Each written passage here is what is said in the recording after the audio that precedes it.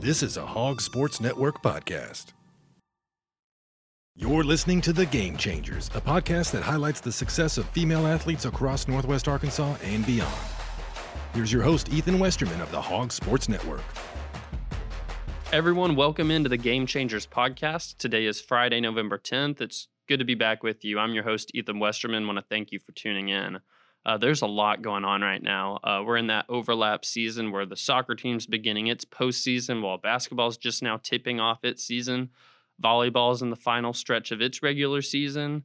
Cross country today, they get underway with the NCAA South Central Regionals. And on top of all of this, the early signing period for recruits began this week. So there's a ton going on right now. Let's just unpack a little bit of it. Today's show will have a little bit more of a soccer feel to it here. In just a little bit, I'm going to bring my guy, Andrew Joseph, on. He does a wonderful job covering the soccer team. So we'll save most of that soccer talk for here in a minute with Andrew on, but I want to brush you up just on a few things with that team. Soccer lost in the SEC Tournament Championship game to Georgia 1-0, but still earned a number 2 seed in the NCAA tournament, so they'll get to host. And they host Grambling State tonight at 6:30. Other teams in that pod in the Razorback Field pod are 7th seed Pittsburgh and Ohio State. So, like I said, we'll unpack that a little bit more with Andrew here in a second. Women's basketball, they got started on Tuesday. Tight win over a good ULM team. ULM brought in 3 starting guards from the Power 5 level, 2 from Auburn, 1 from Clemson, and that's on top of 5 other transfers they brought in. So they have some players who with a lot of meaningful minutes. That's a team that they're probably picked way too low in their conference preseason. I want to plug this a little bit. We have our basketball podcast, Mid-America. I hop on there with Scotty Bordelon each week to talk about the Arkansas men's and women's teams. So if you aren't listening to that podcast, we dive into the basketball results a little bit more there. So had an episode a couple days ago where I kind of overviewed that ULM win. So make sure and give that a listen. But just to brush over it a little bit more, in that game, Talia Scott, the freshman guard from Orange Park, Florida, she scored 29 points. That was the most ever by an Arkansas freshman in their first game. So really talented guard there. She was a 5-star recruit, kind of what we expected to see from her. But I'm not sure I expected to see it in the first game. I mean, there's usually a lot of jitters there, but she looked very ready for college basketball. Sailor Poffenbarger, she had 21 rebounds. 18 of those were defensive, which just goes to show she was really hustling all over the boards. She had the lead in NCAA after that game in rebounds. So really good game for her. She wasn't shooting very well, but she made her impact felt on the defensive end of the court for sure. Michaela Daniels, Samara Spencer, the veteran guard duo, they accounted for 33 combined points. Those two are just really the leaders of the team this year. So they had a good game. And then Sasha Goforth got to make a return. She sat out last year to address some medical concerns. She came back and she played some really meaningful minutes. I know that people were really excited to see her on the court. Today they have their elementary day game, which I'm headed to right here after we get done recording this. They're expecting over 7,300 kids there. And then on top of that, they're expecting just their normal crowd. So they're thinking they might get over 10,000, which would be the first time since 2003 to do that. And it would be just the 5th ever crowd of 10,000 plus. They're hosting, like I said, Murray State, which has a good player on it, Caitlin Young. She's on the mid-major award watch list for the best player in the mid-major. So they're going to have a test with her. But aside from her, it's one of those things where as long as they can contain her some, probably nobody else on the team will be able to beat them. So looking forward to see how they look there. Like I said, Arkansas Murray State, that's 10:30 a.m. day. Volleyball, they have 5 games left in the regular season, beginning tonight with a road match at Alabama. That one starts at 6 p.m. on SEC Network Plus. And just taking a quick look at the SEC standings, the Razorbacks are just 1 game behind Kentucky, and they have a half-game lead over Tennessee.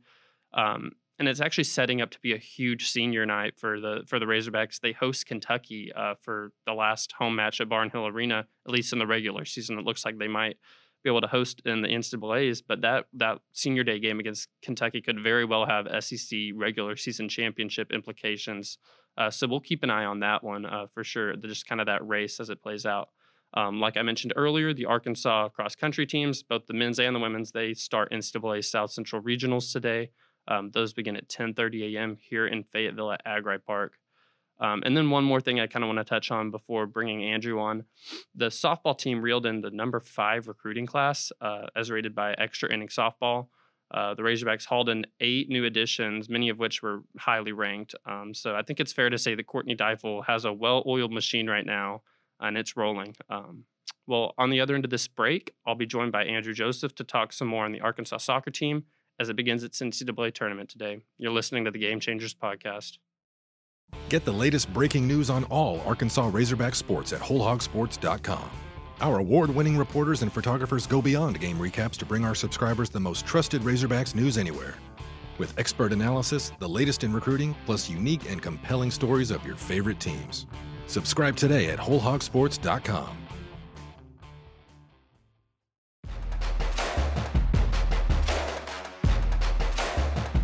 Well, like I said, super happy to have my guy Andrew Joseph on today. As you may recall, he was on about a little over a month ago. We were talking with him and Paul Boyd just a little bit about the Arkansas soccer and volleyball teams. Well, we wanted to have him on back again today because the NCAA tournament, like we said, starts today. And Andrew does just a great job covering the team, and he'll be there tonight, right? So yes, it will be. yeah, so there's a lot going on tonight. There's a men's basketball game going on at the same time as that soccer game. So we have a lot of people in a lot of different places. But Andrew, thanks for coming on, man. Yeah, thanks for having me. So first, before we dive into the NCAA tournament, just want to talk a little bit about the SEC tournament because I know Colby Hale had some pretty strong words about it after they got done there. I just kind of wanted your opinions on that tournament, and I know it works for a lot of sports. Do you think really with soccer it works? With the current format and the current setup that they use, I would agree with Colby Hale that it is stupid, and those were his words, not mine. But yeah, it is. Right now, I think they play like 3 games in 6 days, and that's not really the way soccer is meant to be played, like Colby Hale said. And especially when you play a style that Arkansas plays is so demanding physically because they press the whole time. I would compare it to like in basketball, if they full court pressed the entire game, it's just too demanding to continue to do game after game after game with little to no rest. And so it's not really worthwhile, but it also doesn't really matter to Arkansas because they had a tournament seed locked up. Like they didn't need to win the NCAA or win the SEC tournament, and they weren't playing to get into the tournament. They're just playing for pride at that point. And obviously, you want to win every game, but when you have nothing on the line, there's not really an incentive. And yeah, Arkansas hasn't been able to. They've been in the final. I think 7 of the last 8 years haven't been able to come away with the win. But I think that's mostly because their style of play just doesn't hold up game after game. And talking about like at that point just playing for pride, but you're also by playing for pride at that point because I mean, I know Eric Musselman's big on it. Just you're wanting to play your best in that NCAA tournament. He's repetitive. I think Colby Hale has, of course, the same mindset of that. If you're just playing for pride at that point, I know there was a scary moment in that game with Anna Pottigill going down to injury. Just give a little insight on that. I know we saw her go down, and at that point, I mean, you'd almost rather just lose in the first game than make it all the way and risk injury, right?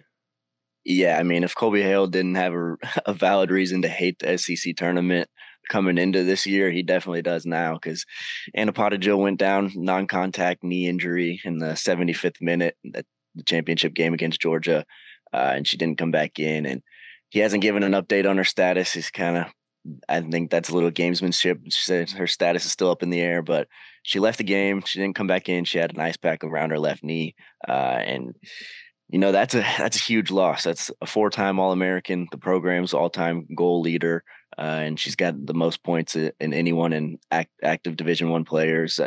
That's not someone you can replace one for one. Like they're going to have to replace her by committee. But fortunately for Arkansas, their attacking depth is where they've had the most success all season. They've got 17 different goal scorers. They scored an SEC high 50 goals this season. So they've got talent up front, but that's just an irreplaceable loss. So I heard you talking a little bit about it earlier that Arkansas at home has a real home field advantage, like locking up that number 2 seed and getting that home field advantage at Razorback Field. That was really big for them. What do you think? What do you think it is about like the environment at Razorback Field that's been so good to them? And I know you were talking about like the crowds too, that they've just really drawn in some great crowds this year. Yeah, I think some of it has to do with the familiarity of the place. Players feel more comfortable playing at home. They've got their friends and family there cheering them on, and I think the crowd can obviously impact your psyche and your mental state and kind of amp you up and get you going for the big games. But Razorback Field has just become a fortress for Arkansas. They haven't lost a home game in over 2 years. I think it's 31 matches unbeaten there, and it's not like it's unbeaten. You have to say unbeaten because they haven't won them all, but of the 31 games, they won 29, and there's been 2 ties and 0 losses. I mean, they're just dominant on their home field, and the fans come out and support that winning. Obviously, you win, fans show up. Yeah, Arkansas has had 6 of their top 10 crowds in program history this year, and they've been treated to some good games, and that's why I think it is so important for Arkansas to get a top seed where they're hosting in the NCAA tournament, because that's just their record is just impeccable at home. And now, as a 2 seed, they have the chance to host 3 NCAA tournament games. And correct me if I'm wrong, the way that the NCAA tournament is set up in soccer, you have 4 quadrants, and by Arkansas earning a 2 seed, that basically means, hey, you were one of the teams 5 through 8 in the nation, because the teams 1 through 4 all get the 1 seed in their quadrant. All the 2 seeds are either 5 through 8, and Arkansas kind of got paired up in that quadrant that maybe indicates they were the 8 seed, right?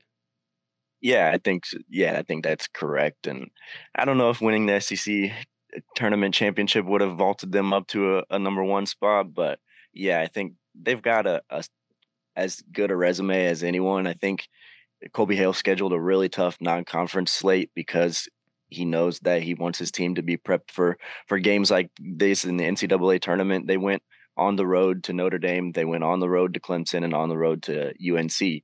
And they didn't win any of those 3 games. They lost at Clemson and they lost at UNC, and then they tied Notre Dame, which, by and large are not great results, but they scored first at UNC. They had a couple goals waved off against Clemson. So it wasn't like they just got dominated. They were still in those games and had a chance to win.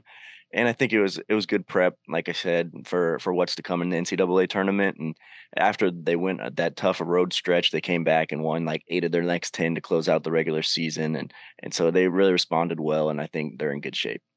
So you wrote a preview story today. I'm plugging it right now. If you haven't read it, go read it before this match tonight.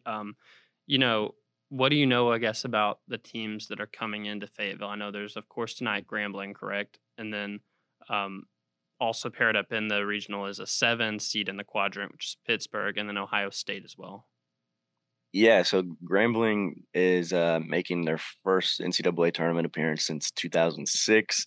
They won the SWAC regular season championship as well as the conference tournament championship. So they're pretty well established as the number 1 team in that conference. And they haven't lost in a long time. I spoke to Kobe Hale, and I asked him what he knew about Grambling right after the selection or the draw was announced, and he was like, "Honestly, I don't really know a whole lot. I know they haven't lost in forever, though." So I went and looked it up, and Grambling's last loss came back in September.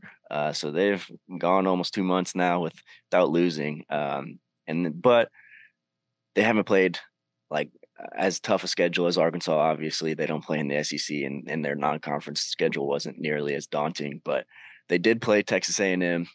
They traveled to A&M, which is Arkansas, a common opponent between them and Arkansas.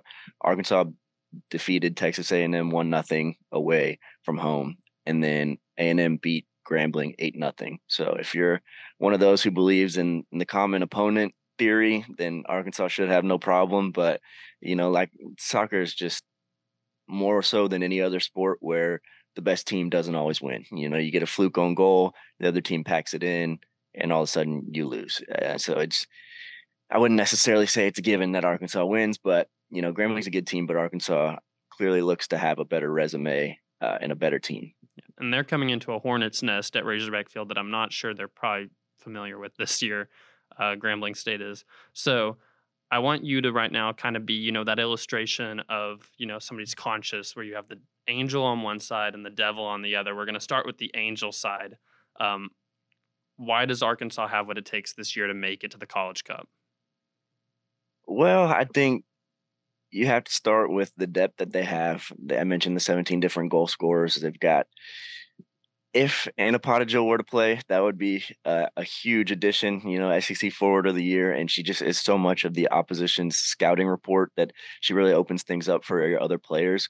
But outside of her, they got Ava Tankersley, the SEC Forward of the Year, B. Franklin, SEC Midfielder of the Year, and then Colby Hale was the SEC Coach of the Year. They almost swept the SEC end of the season awards. I mean, they've got a stacked team. The defense is really good, and they play super aggressive because they have such a good offense that they keep the ball they play with a really high line, and they like to keep the ball in the attacking third for the majority of the game. And I think they've got really good freshmen this year that can also kind of come in and give them a boost.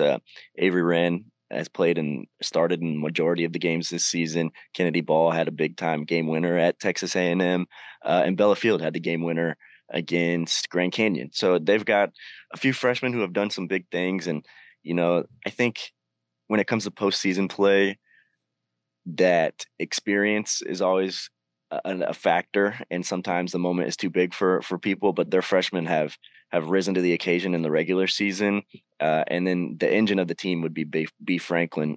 She's the SEC Midfielder of the Year, like I mentioned. She's got a season or a career high, like 7 goals, 7 assists. She's having a career year, and she's just been phenomenal for the whole year. So I think if they can play through B. Franklin and kind of work around maybe not having Anna Pottinger, then yeah, I think they'll be all right. All right, now it's your turn to be the devil. Why won't the team make it to the College Cup? Yeah, I think the areas of concern are obviously Anna Pottinger's injury. That's number one. That's a huge loss, like we've talked about. You just can't replace that.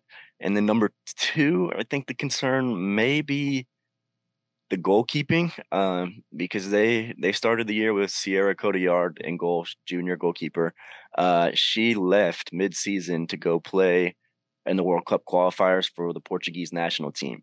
And while she was gone, freshman Phoebe Carver stepped in, and she played well. I think she's recorded quite a few shutouts this year, and she's played well.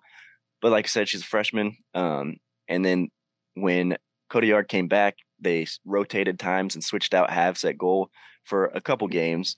And then these past few games, it has been all Phoebe Carver in goal, which she's played well. But I think having a freshman between the goalposts in the NCAA tournament game when she didn't come into the season as the starter can be a little nerve wracking if you're an Arkansas fan. And other than that, I would say their transition defense and set piece defense is probably where Arkansas gets scored on the most.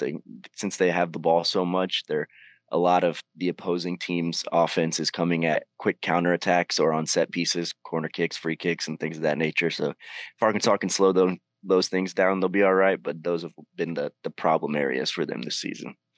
Talking about injuries, I want to just touch on this real quick. I just want to know if you have an update. I know that for the SEC tournament championship, it was like right before the game, it was announced that Morgan White, who's the transfer from Marshall, I believe, is where she came from, that she was out to start the game. She came in later. Did you have any update on like what was going on there? Yeah, I didn't get a clear picture of what the injury was, but Colby Hale said she'll be fine. She'll be ready to play. And so she's expected back, and she did play in that tournament game. She was scratched from the lineup, but she still ended up playing, I think, over 50 minutes, and she looked good. Didn't look like she was being hampered or anything. So yeah, I think she's good, and they're going to need her, especially if Anna Pottinger's out. Morgan White scored a lot of goals for them this season, and they're going to rely on her and Ava Tankersley up top. Last thing I have for you, Andrew. You've covered some of these teams in the past that have made a deep run. I know they haven't gotten to the College Cup yet, but made a deep run to the Elite Eight of soccer. Just what does it take this time of year for a team? I mean, like you said, soccer is one of those games that, like on any given night, you could really lose. What does it take this time of year for a team to make a deep run? Yeah, I think it comes down to focus, because, like you said, one mistake and you're behind the 8 ball, and all of a sudden it's just so hard to score in soccer. That's why there's so many. That's why a lot of people don't get into it, because it's a lot of 1-score games, 1-0, 0-0 draws. It's hard to score, and so one mistake, you let up a goal, it's hard to get that back. And so I think the focus, the defensive communication is really a key, and I think that a lot of that comes down to coaching. And Arkansas has got the SEC Coach of the Year. I think he's won it 3 times. He's got a pretty impressive track record, and so I think the focus, attention to detail that Colby Hale demands from his team is why they go so far in these tournament styles settings, and I think they'll be well set up again. Once again tonight, it's Arkansas hosting Grambling State at 6:30 p.m. at Razorback Field. Andrew will be out there. Make sure to read his game coverage. Andrew, thanks so much for taking the time to do this. Yeah, thanks for having me.